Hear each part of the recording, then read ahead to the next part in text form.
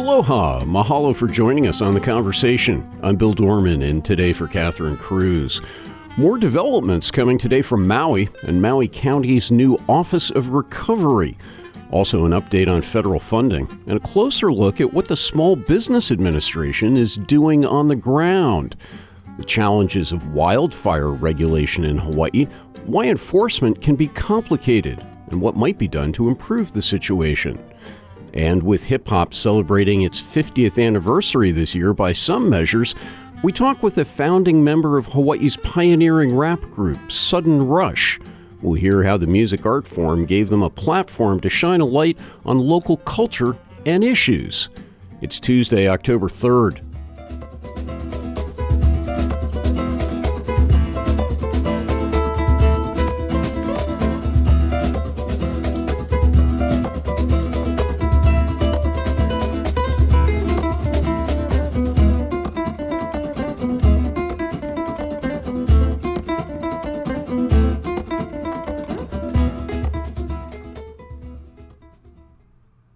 This is The Conversation on Hawaii Public Radio. I'm Bill Dorman in for Catherine Cruz.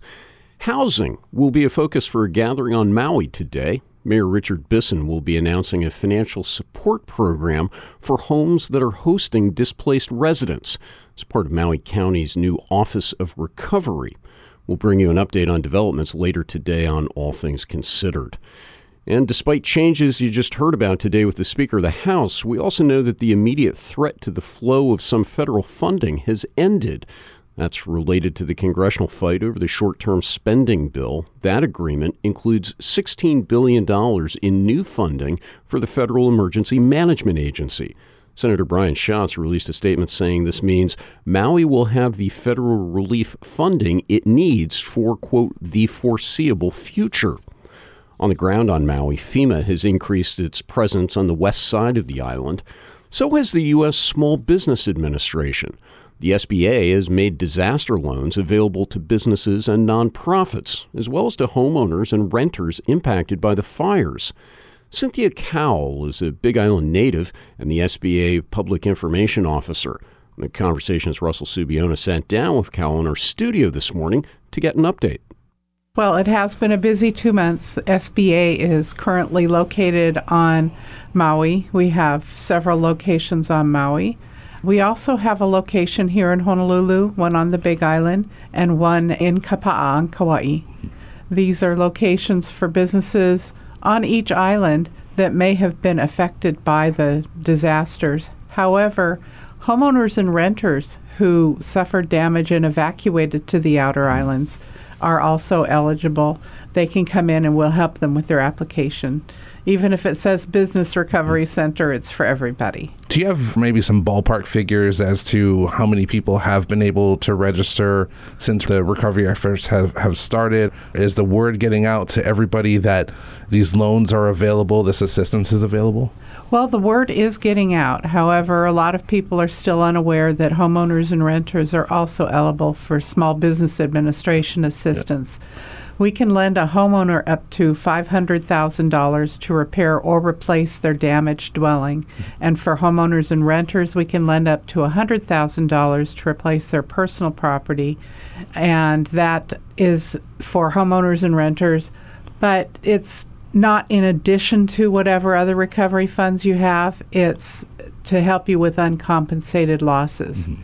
For example, a lot of people are waiting for these grants to come in. I've heard talk since I got here, August 11th, that there are going to be grants for businesses and homeowners and renters. And we don't know how long it's going to take for those grants to make an appearance or to be paid out. So I recommend that everybody get their SBA application in as soon as possible. Make it timely. We do want the applications in as quickly as possible. And if you don't want the loan, if you want to hold off on the loan, that's okay. You don't accrue any interest or make any payments for a year after you've taken your first disbursement. So while things are still up in the air, get your financing straightened out. Know that you have it available and then you can move on when things pick up. Sometimes it's a good idea to have it and not need it than to need it and not have it, right? So That's it right. sounds like it's a good idea to register, even if you don't take the loan. It sounds like registering and making sure that you're eligible for the assistance is a pretty important thing to do. It is. And plus, if you're a homeowner or renter, if you don't qualify for SBA funds, we can refer you back to FEMA. You just need to provide your FEMA registration number when you make your application. And we'll communicate with FEMA directly and let them know that you're eligible, and they can take it from there.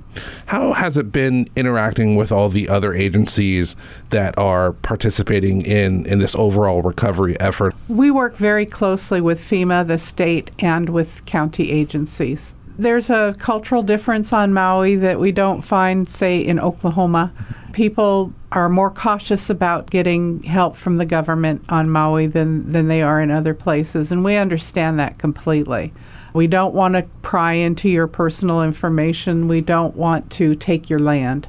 We do use your land as collateral, but it would be that way with any other loan that you were going to get. And if you already have a mortgage on your property, we can go in behind the existing mortgage, and we may be able to refinance that existing mortgage at the low rate. The low rate right now is 2.5% for homeowners and renters, and you're not going to find money in a bank for much less than that. And for businesses, it's 4%, and for private nonprofit organizations, including churches, it's 2.375%. So it's worth looking into. And you mentioned that the land is going to be used as collateral, just like any other loan that you would take out, but that the SBA is not here to take your land. No. I think there's a lot of that kind of misinformation out there that floats around on social media that causes panic within people. Are there any other kind of misconceptions that maybe the SBA would like to clarify? Yes, there is a lot. A lot of people are worried that we want to dictate how they rebuild their homes and businesses, and that's not true. We want it to be in accordance with the standards that are set up by the county and state. We don't dictate that. You have to get your proper permits, but that's the case with anybody. So, we just want you to be able to rebuild your homes and your lives as quickly as possible. And we're not going to get involved with local politics as far as how, you have to build a 3-story house or you have to sell it to somebody. We're not going to do that. The big scare that we had this past weekend about the potential government shutdown, was that ever going to affect the SBA's ability to help people on Maui? No, not at all. We are funded differently than most other agencies, and we are considered essential because disasters are horrible. And it's not something that you can plan for, but SBA does have the funds available to fund their loans and to pay the people who are helping you to be there. The disaster recovery centers that have been opened up, what are some of the agencies that are in the centers that are there to help the survivors? Oh boy, I haven't been to the recovery centers on Maui. I'm trying to keep out of the way. I'm based in Honolulu, but I haven't been there since, mid-August. But I do know that the state has offices set up there so you can replace your driver's license, for example, or the title to your car. There's the Red Cross, there's FEMA, of course, and SBA, and lots of other agencies. But it's important for you to go in, reach out for help. We're not going to know you need help unless you tell us. And I know there's a reticence in the community to ask for help because we're strong people. I'm from Hawaii. We want to take care of our families and ourselves and our communities without a lot of influence from anybody else. But right now's the time. This is not a normal situation.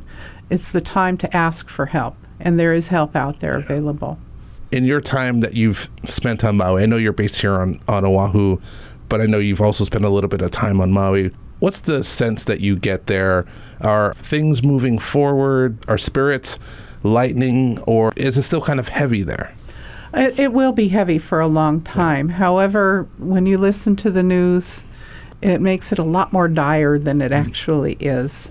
they're saying that a lot of people aren't getting help, but more people are getting help. We've already approved close to $135 million, most of that for homeowners and renters. And that's money that's available to people to start rebuilding their lives. I know people can't do it right away, and that in and of itself is stressful, especially when you have kids. You know, they got to go to school, and you don't know where your school is, so that's very, very hard. And I know tempers are going to run high for a while, but the help is out there, and we're helping as much as we possibly can, but it's important to ask for that help. Now, if you evacuated to Honolulu or to Kauai or to the Big Island and you're a homeowner or renter, you can come into our business recovery centers on those islands. And if you go to sba.gov/disaster, it will tell you where the locations are. We also have several business recovery centers, a portable business recovery center in Lahaina, a business recovery center in Kihei, and then right upstairs from our Kihei Business Recovery Center, we have a business recovery and assessment center that's set up with Operation Hope. So there are other agencies in that business recovery and assessment center that can talk to businesses about how to reopen, if you should reopen. We're not going to tell anyone they shouldn't reopen, but it's important for you to know what's available and what's not available. Right now, there are no grants available for businesses, but they're working on it. So, like I said earlier, apply for your SBA loan. You don't have to take it if you don't want it, but if it's approved, you have it available if you need it. Is there anything else that you think is important for homeowners or business owners or charities or churches to know or do at this moment in time? My suggestion is everybody should register with FEMA. Even businesses should register with FEMA. And then most homeowners and renters will be referred to SBA for potential loan. Fill out that application, submit it, and we have people in the disaster recovery centers and the business recovery centers that can help you fill it out. I know people lost their computers. We've got computers set up to do those applications. For a homeowner or renter, if you are approved for a loan, you could just say, hold off, I don't want it right now, or you can cancel it altogether and we can pick it back up in a few months if you need to. If you're declined, we will send you a letter and explain exactly why you were declined. And there's no shame in that. We can refer you back to FEMA if you're a homeowner or renter, and they have further grant assistance. But you won't be eligible for a lot of grants if you don't apply for SBA first. Cynthia Cowell, thanks so much for coming into the station this morning. Really appreciate your time. Thank you, Russell. That was the SBA's Cynthia Cowell talking to HPR's Russell Subiono about the status of recovery efforts on Maui. The SBA has several business recovery centers set up on Maui. It also has one on the Big Island, one on Kauai, and here on Oahu at 521 Ala Moana Boulevard. We'll have a link to more information on the conversation page of our website, hawaiipublicradio.org, later today.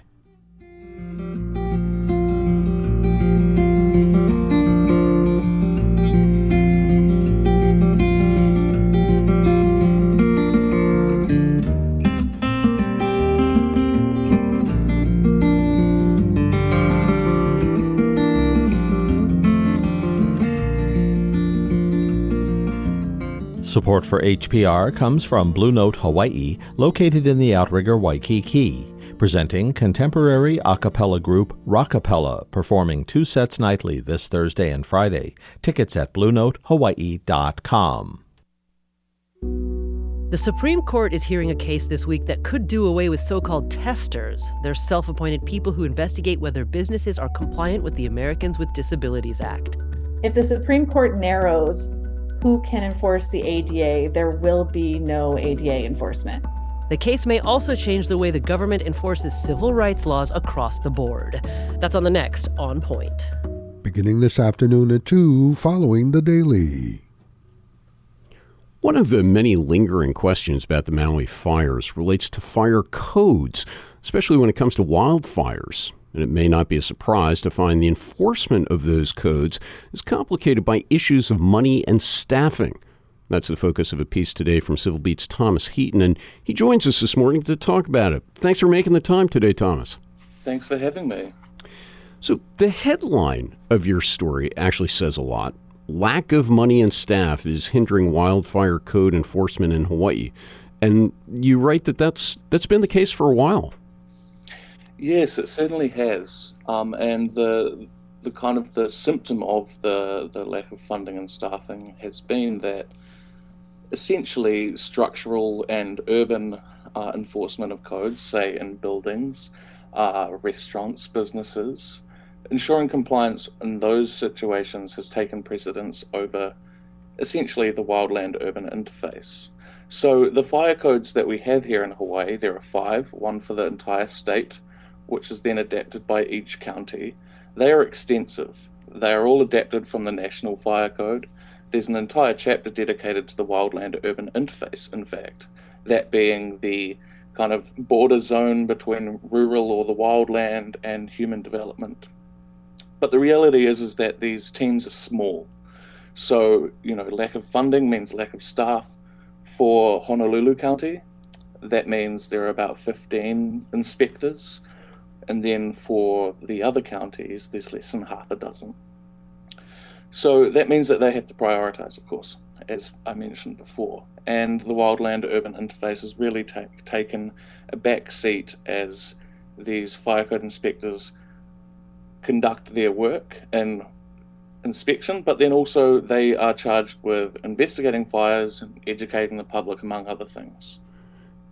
So much changed for not just Maui, but Hawaii generally on August 8th. And that phrase, the wildland-urban interface, really likely to get probably a closer examination after what has happened in Lahaina and the assumptions about where that is and the assumptions about vulnerabilities. But again, your point on the resources as currently constructed, is there room for something like that?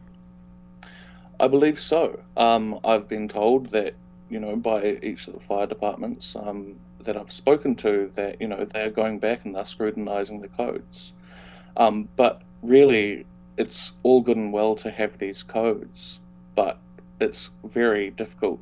Well, what's the point in having the codes if they're not enforced, right? So they're going back and they're looking at them, and I think that we might be able to anticipate that there might be some bigger asks from the fire departments, fire prevention bureaus, because staffing has become a real issue. And as you say, there is just so much more awareness of what's going on, and that wildland-urban interface is really, it's almost becoming part of typical conversation. It's like a part of everyone's vocabulary. Right. Your piece also includes an interesting reminder about situations a lot of people may not realize, and that is that Hawaii is the only state now without a state fire marshal's office. And you point out that changes some actions that may be related to enforcement.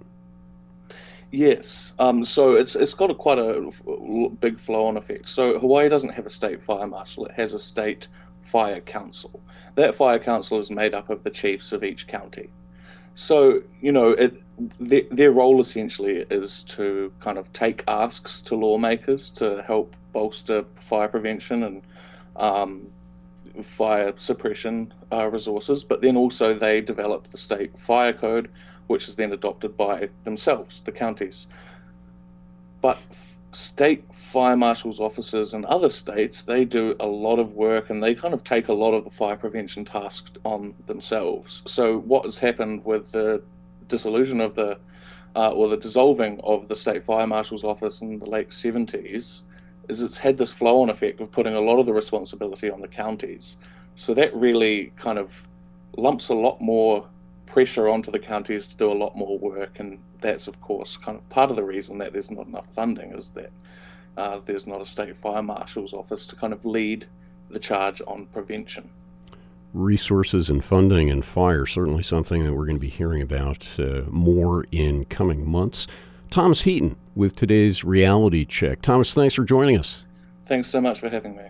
You can read Thomas's story online at civilbeat.org. No more trying to hide it. Let's let it go and let emotions take control. You take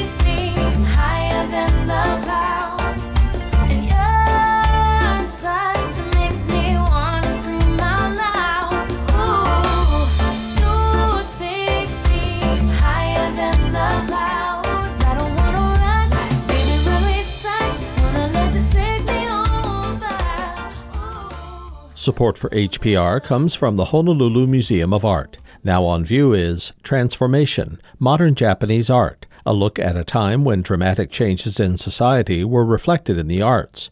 HonoluluMuseum.org. On the next Fresh Air, Kat Bohannon, author of the new book Eve, How the Female Body Drove 200 Million Years of Human Evolution. It traces the evolution of women's bodies, taking us through the Jurassic era to the modern day, exploring everything from why we menstruate, are more likely to get Alzheimer's disease, and why we live longer. Join us. Fresh Air beginning this afternoon at 3 following On Point. Support for HPR comes from the Honolulu Board of Water Supply Ohana, working to protect watersheds and aquifers since 1929, for fresh water now and for future generations. Learn more at protectoahuwater.org.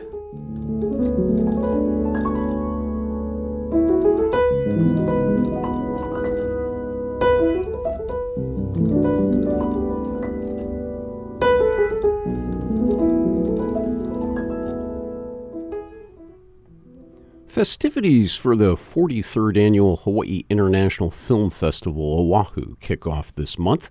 HIFF organizers call it the largest film festival of the Pacific. It will screen comedies, documentaries, dramas, even zombie flicks.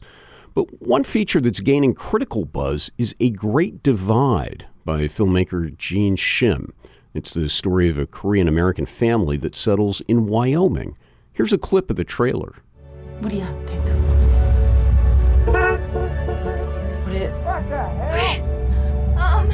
This is not China, sir. This is America.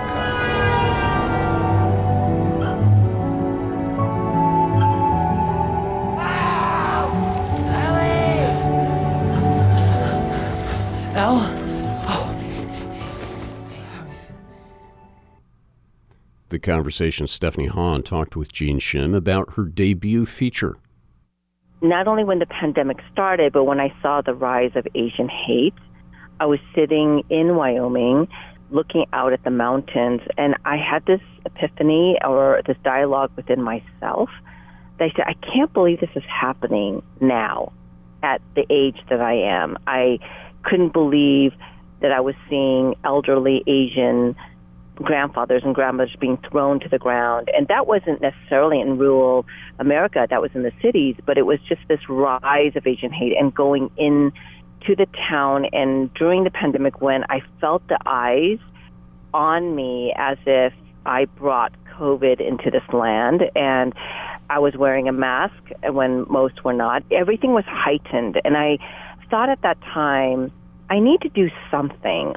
I'm, as most Asians would say, and Korean Americans, anything that happens, we just kind of stick our head down, work hard, ignore it, or just say it'll pass. And I think that's what I always used to do in high school and when I was growing up.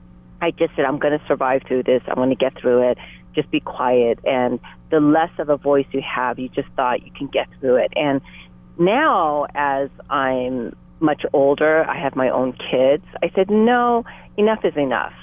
I have to do something. I don't know what that is, but I have to do something. If that means, do I get involved in an organization or do I go get political? I don't know what that is. But I took a moment and I said, the best way I can address this issue that was so deep within my heart, and I was so concerned about where we were and where the Asian hate was going, I said, it's through storytelling. And I knew that I can direct a film, I could tell a story and tell a narrative. And from there, from the landscape of Wyoming that was kind of speaking to me also, that I should write a story, and that's where it came from. And I really felt that the land, and the land of Wyoming particularly, was so good. And I felt that they were looking at us and kind of shaking their head saying, what are you doing? You know, and that's what I felt even in the film when I was shooting in Wyoming, and my producer was saying, oh, you could shoot in Montana, it's much easier, we get a tax credit, et cetera. I said, no,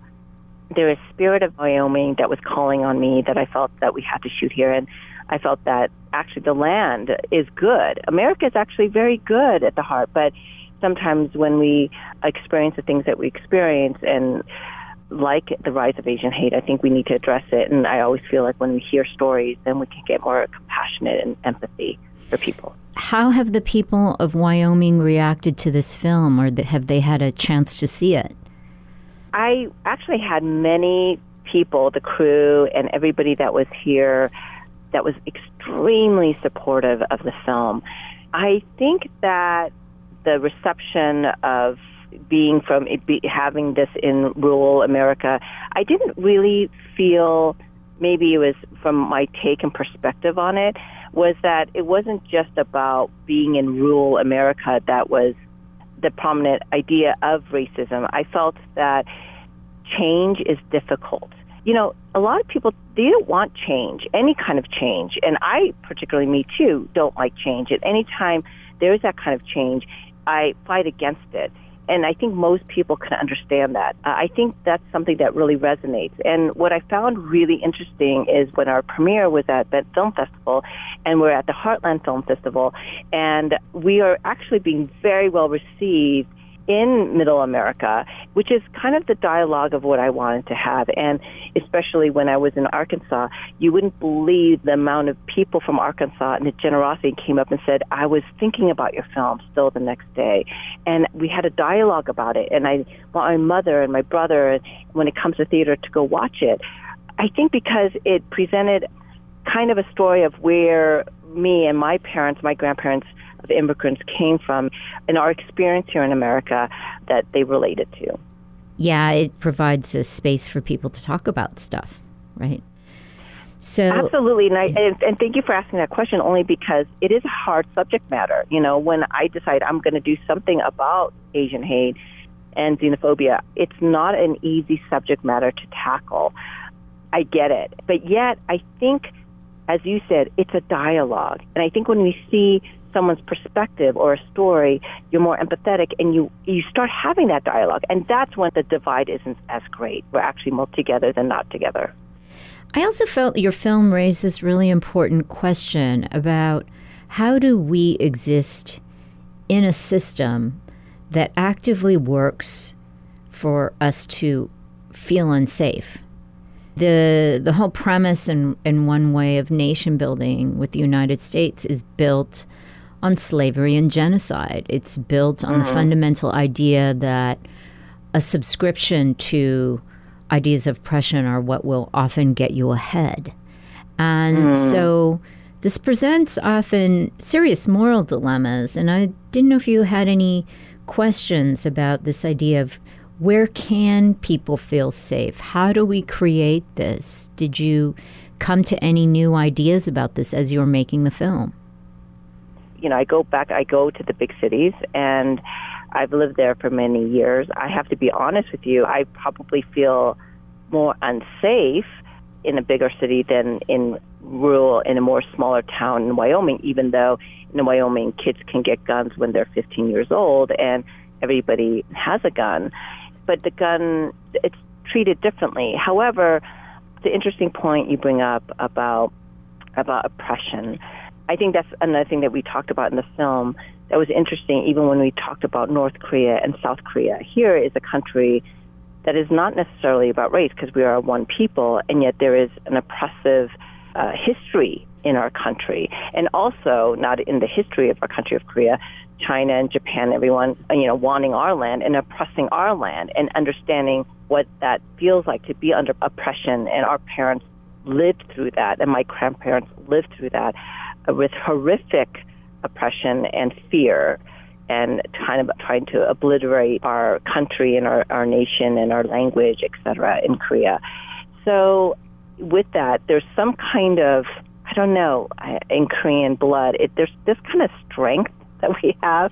I think it comes from the generations of being oppressed, and as being in America and going through that, that's when we have this kind of quiet thunder. We can get through things and survive, and yet at the same time have a voice now. And I think for the future generation, and what this film really talks about, is that the future generation does have a choice, and I believe our future is in their hands. And if they can know the history of where we come from and the choices they can make, I truly believe our country can be less fearful, more loving and accepting, and rather than going the other way, which at the end monologue, the Benjamin character states. Was there anything unexpected, the creative act or some scene or some moment that, changed you or made the project a little different? I would say there's one that comes to mind that was quite special. In the film, you'll see the moose, and moose in Wyoming are very difficult to find. If you ever come here, you go on a tour, and there may be 200 yards away, and you have to get binoculars, and you look through them. But they're very magical. They're large and beautiful animals. When I was designing the hoodie for our cast and crew, I drew a moose in the back, and my writer said, "Why are you drawing a moose? There's no moose in our film," because we never wrote a moose because we knew there's no way to capture a moose. Maybe we could get an elk, we could get a bison. I knew how I can do that and make that happen for the film, but not a moose. So many miracles on this film that nature and animals came through for us. We didn't have a wrangler. We didn't do these things. We didn't have the budget for those things. And also, they roam around our land freely. So one day, a moose walks through the house in the backyard, and I look at my cinematographer, say, like, a moose! And I have never seen a moose come through that area. We didn't have the physical camera yet from Panavision. So I told the whole crew, guys, if you ever see a moose anywhere, text me, because we'll shut everything down, we'll capture a moose, and we'll rewrite the scene to capture this moose.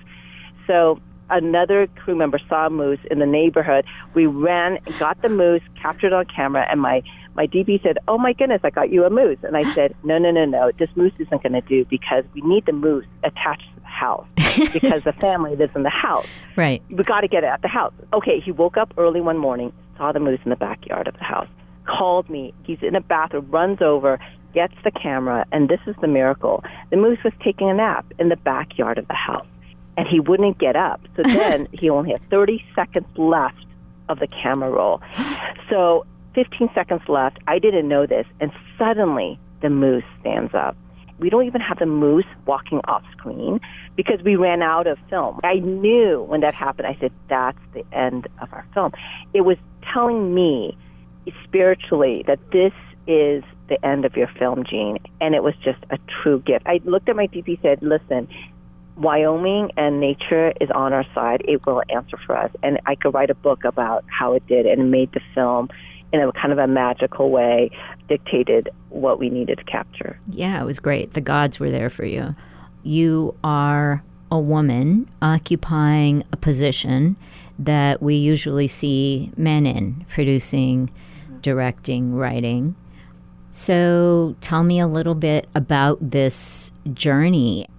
Oh, thank you. I mean, I think 25 years ago, I started this journey of being a woman director. I remember going to one of the early on Busan film festivals, and everybody looked at me like, no women ever directs. It's just, they thought I was a foreign animal. I knew very early on this is a position I loved. And I remember the short film I did, I think I hired almost every person, a woman, DP, editor, everyone was a woman, and I thought that was really important. This is like 25 years ago, a long time ago. So, and now I took a long break, and part of it is life, marriage, divorce, children, and I think those things, even as a woman, it's different than, I would say, a man. In general, I would be honest, I was a single mom, and when you have that kind of responsibility, your career has to be kind of put to the side. And that's a choice I knew I had to make if I wanted to be the mom that I needed to be for my children. So when it was time when they were going off to college, I said, this is my time now. And I don't see it as a huge loss because I saw the industry go through a lot of changes that were good. I thought positive changes back 25 years ago. Nobody wanted to see an Asian film. I mean, they thought I was crazy in America to do some kind of Korean Asian film. I mean, I casted Justin. I casted these people who now I look back and I think it's amazing where cinema has gone. And I've seen the Korean filmmakers and actors. It blows my mind. I'm so thrilled. So coming back now and being a woman and being an Asian woman and having a voice, I think we do have a unique way of telling things, I believe. And as a woman, I approach things greatly with empathy and with compassion. I'm not saying men do not, but I do think women, just by having a womb and bearing children and being nurturers, I think innately we have a certain sensibility that's just innate in us as women, and I think that exudes in storytelling. And so when I was making certain choices, and some people really fought me on those choices, that I felt that in this choice, particularly of Asian hate, we could go tell it in many different ways. You know, anger, hatred, revenge, a lot of different tonality that you can choose. And I chose empathy. I thought that was very important for the story. And me, as a woman director, that's just who I am. Filmmaker Jean Shim on her movie A Great Divide, talking to The Conversation's Stephanie Hahn. Shim's film is screening at the 43rd Annual Hawaiʻi International Film Festival. HIFF runs from October 12th through the 22nd on Oahu and October 27th to November 5th on neighbor islands. In addition to the movie screenings, there are opportunities to meet filmmakers and learn about the film industry. We'll have a link to more information on the Conversation page of our website later today.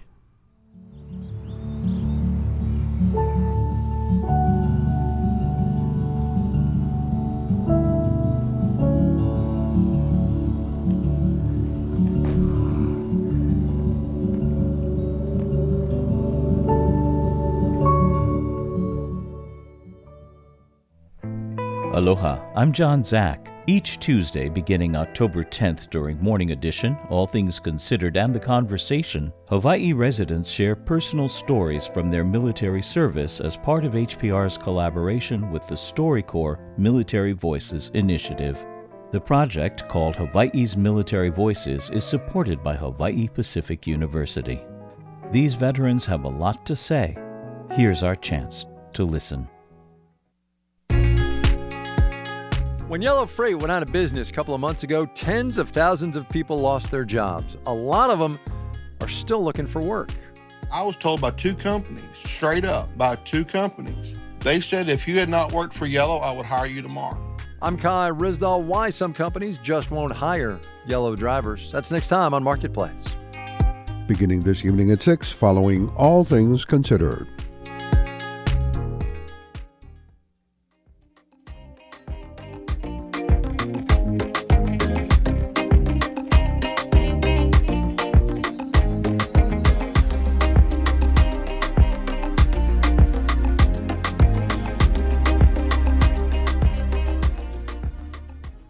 By some measures, hip-hop is celebrating its 50th anniversary this year. The musical art form started in New York and has seen its influence grow around the world. Here in Hawaii, Hilo's Sudden Rush is widely recognized as the first group to record Na Mele Paleoleo, or the combination of hip-hop with native Hawaiian rapping.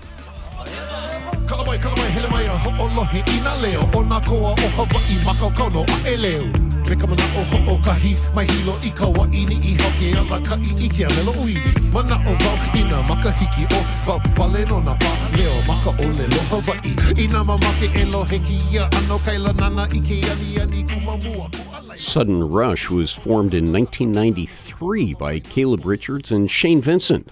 Later added fluent Hawaiian speaker Keala Kava'auhau and producer Rob Onakea. Over that time, and from 1994 to 2018, they released 4 albums. Over that time, their focus evolved from emulating the popular gangsta rap of the 1990s to perpetuating the importance of Hawaiian culture and commenting on local political issues. The Conversation's Russell Subiona got the chance to reminisce with founding member Shane Vincent. What's your first memory of hip-hop making an impression on you? If I'm not mistaken, that would be the early 80s, I believe 81 or 82, I think, Summer Fun. I was just a kid when we were first hearing, the likes of Run DMC. The Fat Boys probably left the biggest impression, I think, for me. I really liked listening to the Fat Boys. They were fun to watch. Rock is my name, fool is my game, got style, got class, I'm still the same. I've set my goal to have big fun, and when it comes to eating, I'm number one. And I think I started writing where I would listen to their rap and then kind of change the word to match, the time and space that we live in here, yeah. So kind of taking the flow that I was hearing and just putting words to it that my friends could laugh at or get into, yeah. So yeah, I started writing. That's probably intermediate, maybe before that. But I know by high school, I was able to freestyle. Yeah, I was pretty good at freestyle. I think by the time I hit my freshman year in high school, we'd do that during the recess, some ciphers. We'd, get a circle together and somebody beatbox and just flip, yeah, to see how long you could keep your freestyle going. Do you remember anything that you've written from back in those days? Can you still recite any of it? Not really. Yeah, nothing's coming to mind right now. I remember experimenting with writing rap back in the day as well. My ability to rhyme was very simplistic, so I think I would probably be embarrassed to unearth anything from that point in time. I think rap in general was kind of simple back then, yeah? Right. I think the rhyming schemes and the word usage has definitely become much more complex as time has gone on. From what I can tell on the internet, Sudden Rush formed in 1993 and released its first album in 1994, Nation on the Rise.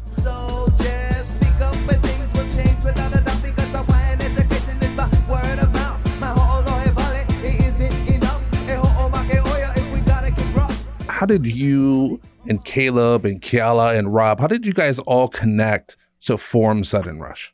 Okay, so Sudden Rush was me and my ohana from Pane'ewa Hawaiian Homes here in Hilo. Friends and family was just a bunch of us boys from the hood who would write verses and we put together enough songs to be able to perform at underground parties.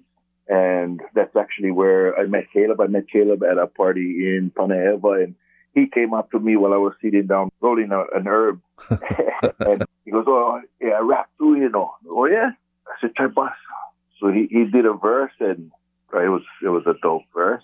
And that was the beginning of our relationship. Caleb actually worked at Temple Music in the Principal Hill Plaza, so he had access to all of the new singles. Back then, the new singles would come out with A-side and B-side. Mm-hmm. So you would have, the song and then the instrumentals for a lot of the music that was coming out at the time. So he would bring to the house, he'd bring a lot of the instrumentals that, whatever new instrumentals were hitting the shelves, he would bring to the house, and we would try and write songs to those instrumentals. And we did a couple songs, and then we entered the talent show at the Hilo County Fair, and we won that. And Captain Craig, who was a radio disc jockey at the time, was one of the judges for the talent show, and he ended up putting us on a card he had at the Hilo Hawaiian a few weeks later with Brother Nolan and Ho'aikane.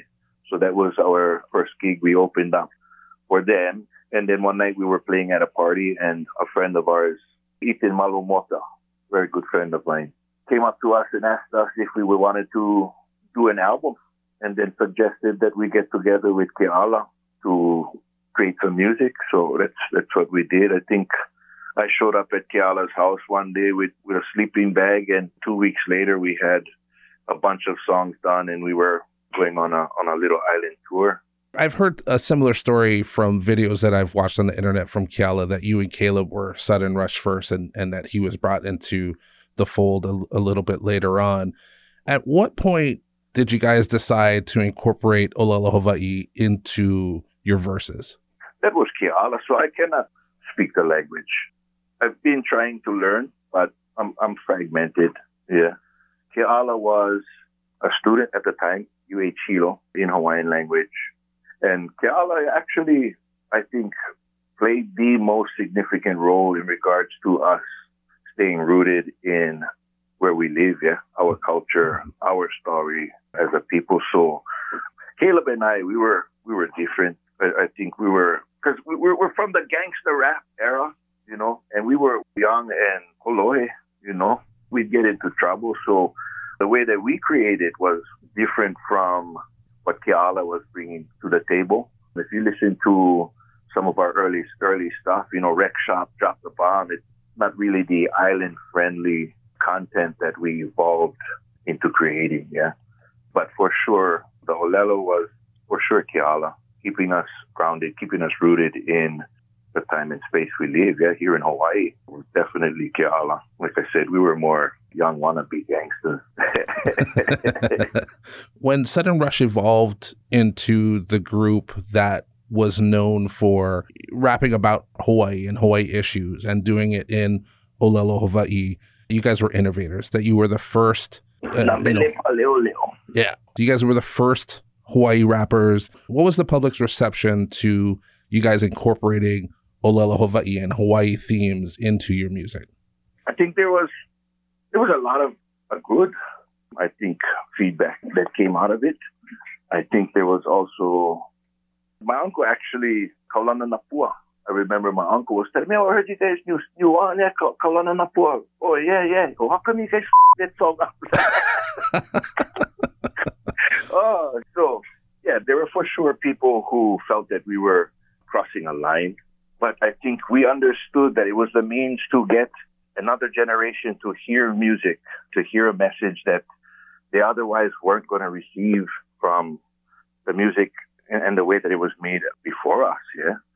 I know that much of hip-hop's legacy in general is giving a voice to the marginalized, to the overlooked, to the oppressed. And we heard that most notably, I think, with groups like NWA and Public Enemy.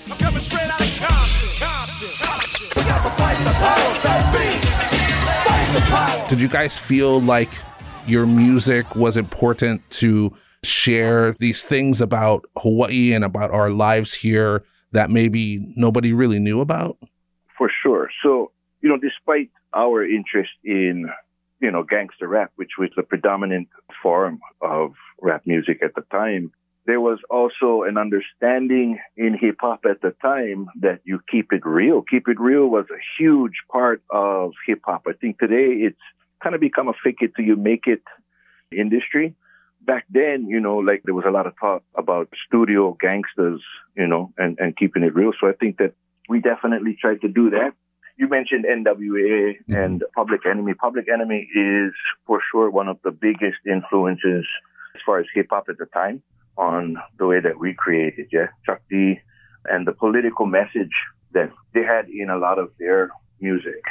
Going back to the keeping it real thing, I think that means we're creating content that people here could identify, whether it was political or just good time, yeah, party kind of stuff, whatever it was. I think it was important for us to create music that people here could identify with. We had a bunch of friends, different groups who were doing hip hop at the time. And I think, everybody doing it back then was kind of creating the way we were hearing music from the States, yeah. We got some traction, but it wasn't easy. Yeah, it wasn't always accepted, but we were having fun with it for sure. We enjoyed what we were doing. I think maybe in some ways you guys were ahead of your time, because I listened back to your music in today's context, and a lot of the issues and a lot of the messages that you had early on are things that kind of lit a little fire that kind of ended up in these protests at TMT and others since then. What are your thoughts on the legacy of your music? For sure. So in the universities for quite some time now, they've used our music as part of the program. It's part of the curriculum. I'd like to think that we help to instill a sense of pride in our home, in our culture, in our language. Back then, it was almost frowned upon that we were creating that way. Some people, I'd even use the term sell out. Some people felt like we were creating to get support, from that niche market. But then if you look at music today, I think it's become kind of the in thing to do, is to create music that brings awareness, which really, if you think about hip hop, you mentioned that earlier, the marginalized, the oppressed, it was the voice of a people. It was the means to bring change through awareness.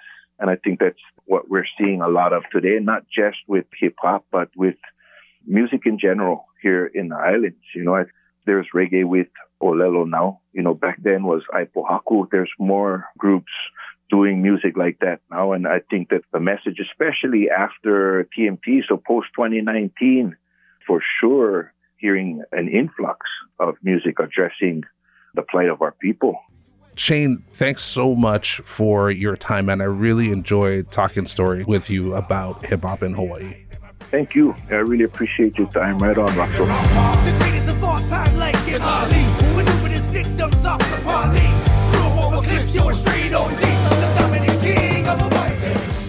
Sudden Rush's Shane Vincent talking with HPR's Russell Subiono about hip-hop's influence in Hawaii stretching over the decades. Today, only Vincent and Caleb Richards remain with the group. Kealakava Jr. unexpectedly passed away in 2018. Vincent says the group was able to record an album with Kava'aho before his passing and hopes to release it later this year.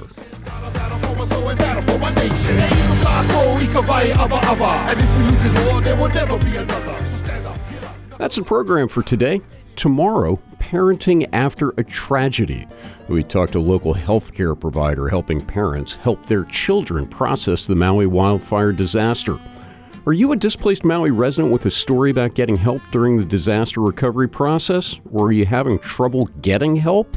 Call our talkback line, 808-792-8217. You can also email us at talkback@hawaiipublicradio.org. If you missed a program, you can find the podcast version of the conversation on Spotify, Apple, or anywhere you tune in for podcasts. I'm Bill Dorman in for Catherine Cruz. We'll be back tomorrow with more of the conversation.